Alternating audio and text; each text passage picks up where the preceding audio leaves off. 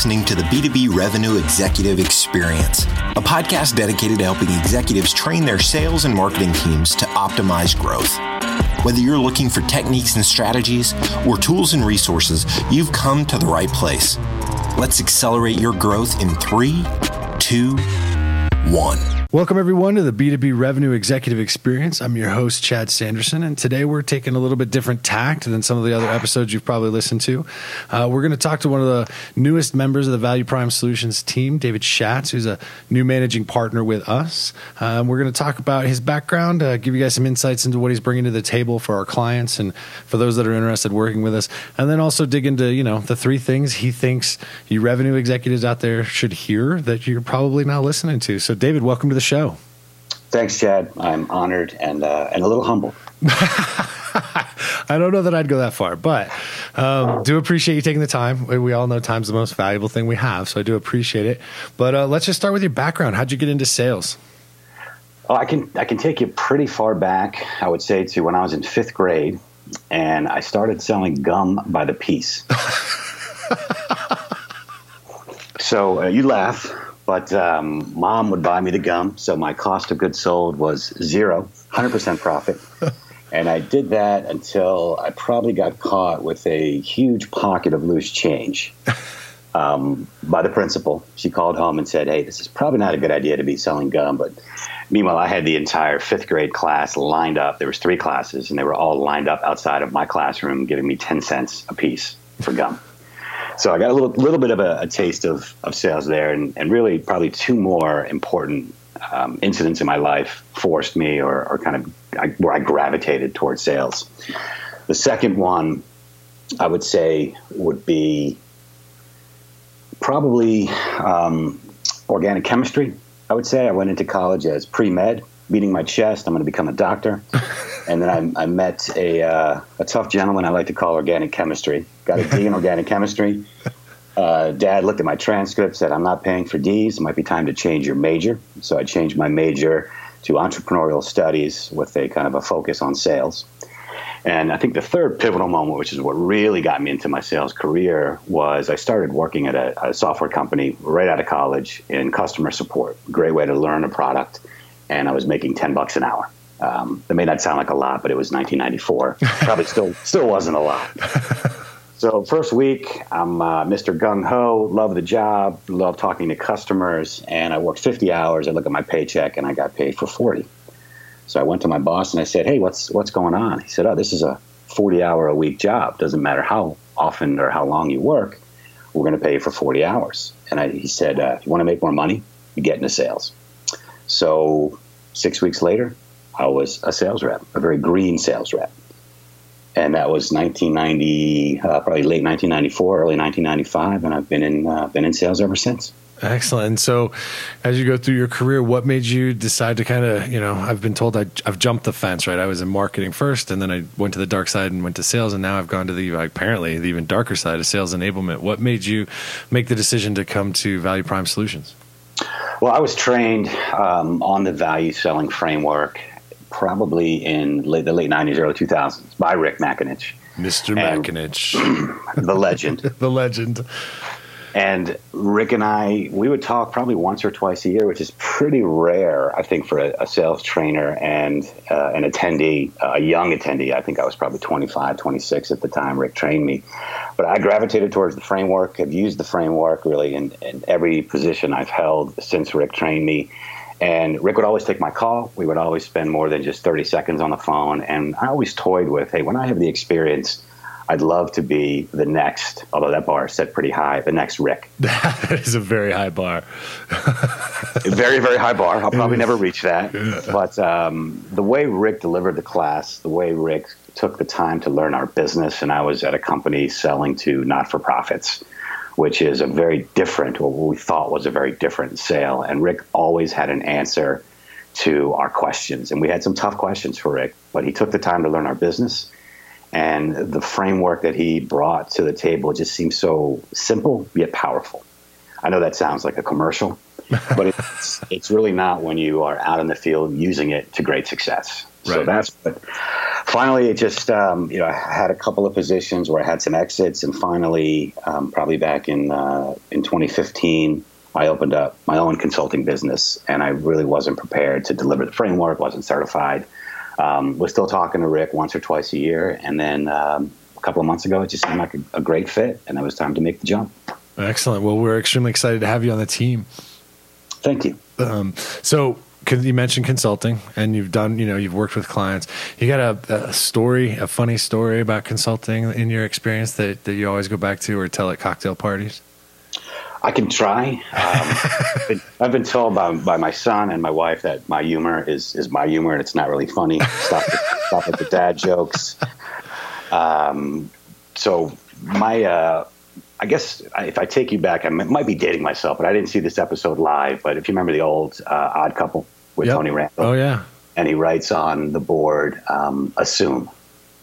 Never assume anything. Because when you assume something, and I think he circles the first three letters of the word, you make an ass out of you and me when you assume something. Yep. So literally, my first meeting, I was a green consultant, and I was meeting with a friend, and I was doing two things. I was helping get software developed with entrepreneurs, getting mobile apps developed and enterprise software developed by just farming them out to a network that I had established of development shops. And I was also trying to do sales consulting. So I go into this meeting, and I'm assuming that I'm going to sell these guys an app. Easy sale, friends of mine. And we talk for maybe 10 minutes. Their eyes glaze over. I'm talking about technology. I am assuming that they need an app without really doing any questions. Because, hey, they agreed to meet with me about an app, right? They're going to buy an app. So simple. And after 10 minutes, they say, David, we don't need an app. All of our technology providers, and these guys were benefits brokers, all of our technology providers provide the tech we need to give to our customers. We're not going to spend X dollars on an app. However, would you be interested in talking to us about how you might coach our sales team? So I'm not sure that's funny, but it's funny because I felt like an idiot, foot in mouth, thinking I'm going to sell these guys, a really expensive app, make all this commission. And it turned into they turned the tables on me and hired me as a sales consultant. Well, I mean, it's a lot better turnout than it could have been, right? I mean, anytime you walk in with assumptions, it gets really dangerous. Yes. So I've learned not to assume. It was a lesson. I know you asked for something funny. It was more enlightening of maybe ask questions and see what the customer needs before you go in there and beat your chest like an 800-pound gorilla and assume that you know what the prospect needs without asking some diagnostic questions. Yeah. Well, and it's what keeps us in business, right? Because most sales reps don't do that. And I've always wondered why. Maybe it's fear. Maybe it's just lack of preparation. But that constant, hey, I want to talk to you about my product and my features and my benefits. And you haven't even asked a question to know if they really give a crap or not. Yeah. And I think I may have heard it on one of our podcasts or someone said it to me recently. There's, salespeople have two types of either speaking or listening. They like to speak, and then they like to wait to speak.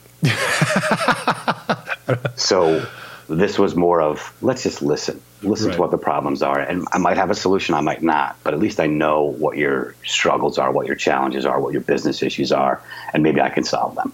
Excellent. So it was an eye-opener for me. Imagine your board sets a target of 20% revenue growth in 18 months. So something will have to change with your sales team. How do you beat your target? Value Prime Solutions can help ensure your managers and reps are leveraging a sales framework that focuses on value, not price. Don't assume you have it all figured out. Don't wait until it's too late. Visit valueprimesolutions.com and let them help. Excellent. All right. So speaking of listening, what are the three things that you think revenue executives need to hear today that for whatever reason they aren't hearing, maybe they're ignoring or they're just missing? What would be the first one? I think number one for me, and I've always tried to do this myself, I've always tried to teach this because I think at the beginning of my career, I'll get to that in a second, I heard somebody that I said I'd never want to be that guy. I think this needs to flow downhill from the chief revenue officer, SVP of sales, or whatever it is, but teach your team to be likable and humble. Nobody wants to buy from somebody that is not likable, unless you're in a desert and they're selling you water. You'll pay anything, right. And that guy doesn't have to be likable.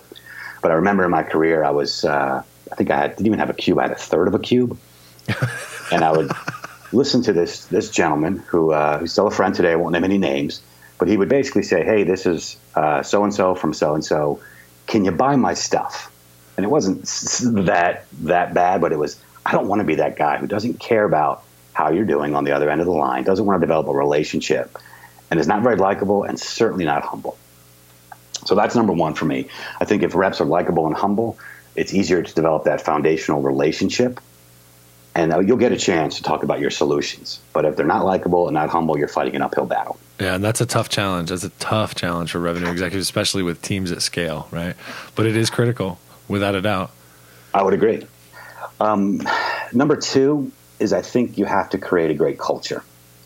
The days of the boiler room atmosphere, of pounding the phones and looking at specific metrics without having a great place to work, without recognizing certain things that might not be, a huge enterprise sale.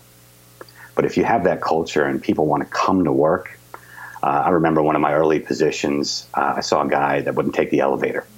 And he said, I'm so excited to come to work. I run up 3 flights of stairs to get to my desk. And that's always something I strived for in the positions I've taken. It's a great culture, not just because you're making a lot of money, selling a lot of stuff and getting commissions, but you love coming to work. It's almost like that 2-beer test. I'll have 1 beer with anybody, but the people I want to work with are passionate about what we're doing, and I want to have that 2nd, 3rd beer, and maybe that 4th and 5th beer. Exactly. All right. So what's the third? The third thing I think is really important is redefining what a win is, especially as a sales rep gets rolling in their career. It might take you, depending on your sales cycle, 3, 4, 5 months to close a deal, or maybe an enterprise, it's a 2-year sales cycle. You have to redefine the win. And sometimes the win isn't closing that deal, but it's building a pipeline to a certain number of deals, or a certain number of millions of dollars, or whatever that metric might be. It might be having a great phone call. It might be having the ability to schedule a meeting or several meetings. It might be getting the next meeting. But if revenue executives want to build great teams, I really think they have to redefine that win and let their sales reps walk out of the office, whatever time they're leaving, after a full day and say, you know what, I won today. I might not have closed the deal, but I'm getting closer to closing that deal. Yeah, celebrate the little wins, right? Because, I mean, look, sales is not easy.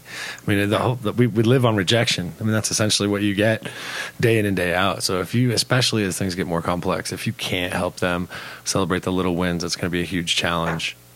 Yeah, a lot of it's coaching, right? Making sure that prevailing attitude flows downhill from the top. And at the end of the day, we all have a number to report to, whether it's to the street or to our boss. But sometimes I think you're more likely to be successful when you have a positive attitude. I know that sounds a little corny, but we all know that when we're under duress, when we're under stress, when we haven't had a closed deal in a long time, we sound desperate on the phone. Yeah, right. But if I'm getting recognition from my manager or my VP of sales or my CEO that says, hey, I know you didn't close that deal yet, but you're on your way. How can I help? Let's redefine the win. Right. I think it's huge. Excellent. 3 great points. I really appreciate that. If people that are listening to the podcast want to reach out and talk to you more, what's the best way to get a hold of you? You can always connect with me on LinkedIn. I've rarely met a connection that I don't like and won't accept. So I'm at David Shatz on LinkedIn. There's probably only one David Shatz. That's Shatz on LinkedIn. Or you can also hit me up by email at david.shatz@valueprimesolutions.com.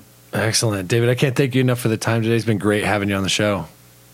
It's been my pleasure. Again, honored and humbled. Appreciate it, Chad. Excellent. All right, everyone, that does it for this episode. Please check us out at b2brevexec.com. Share the episodes with friends, families, coworkers. Listen to it over the holidays, and please make sure you share it out. And write us a review on iTunes. We use those reviews to help craft the content that we put together for you. So please take the time to do that. It is greatly appreciated. Until next time, we at Value Prime Solutions wish you all nothing but the greatest success. You've been listening to the B2B Revenue Executive Experience. To ensure that you never miss an episode, subscribe to the show in iTunes or your favorite podcast player. Thank you so much for listening. Until next time.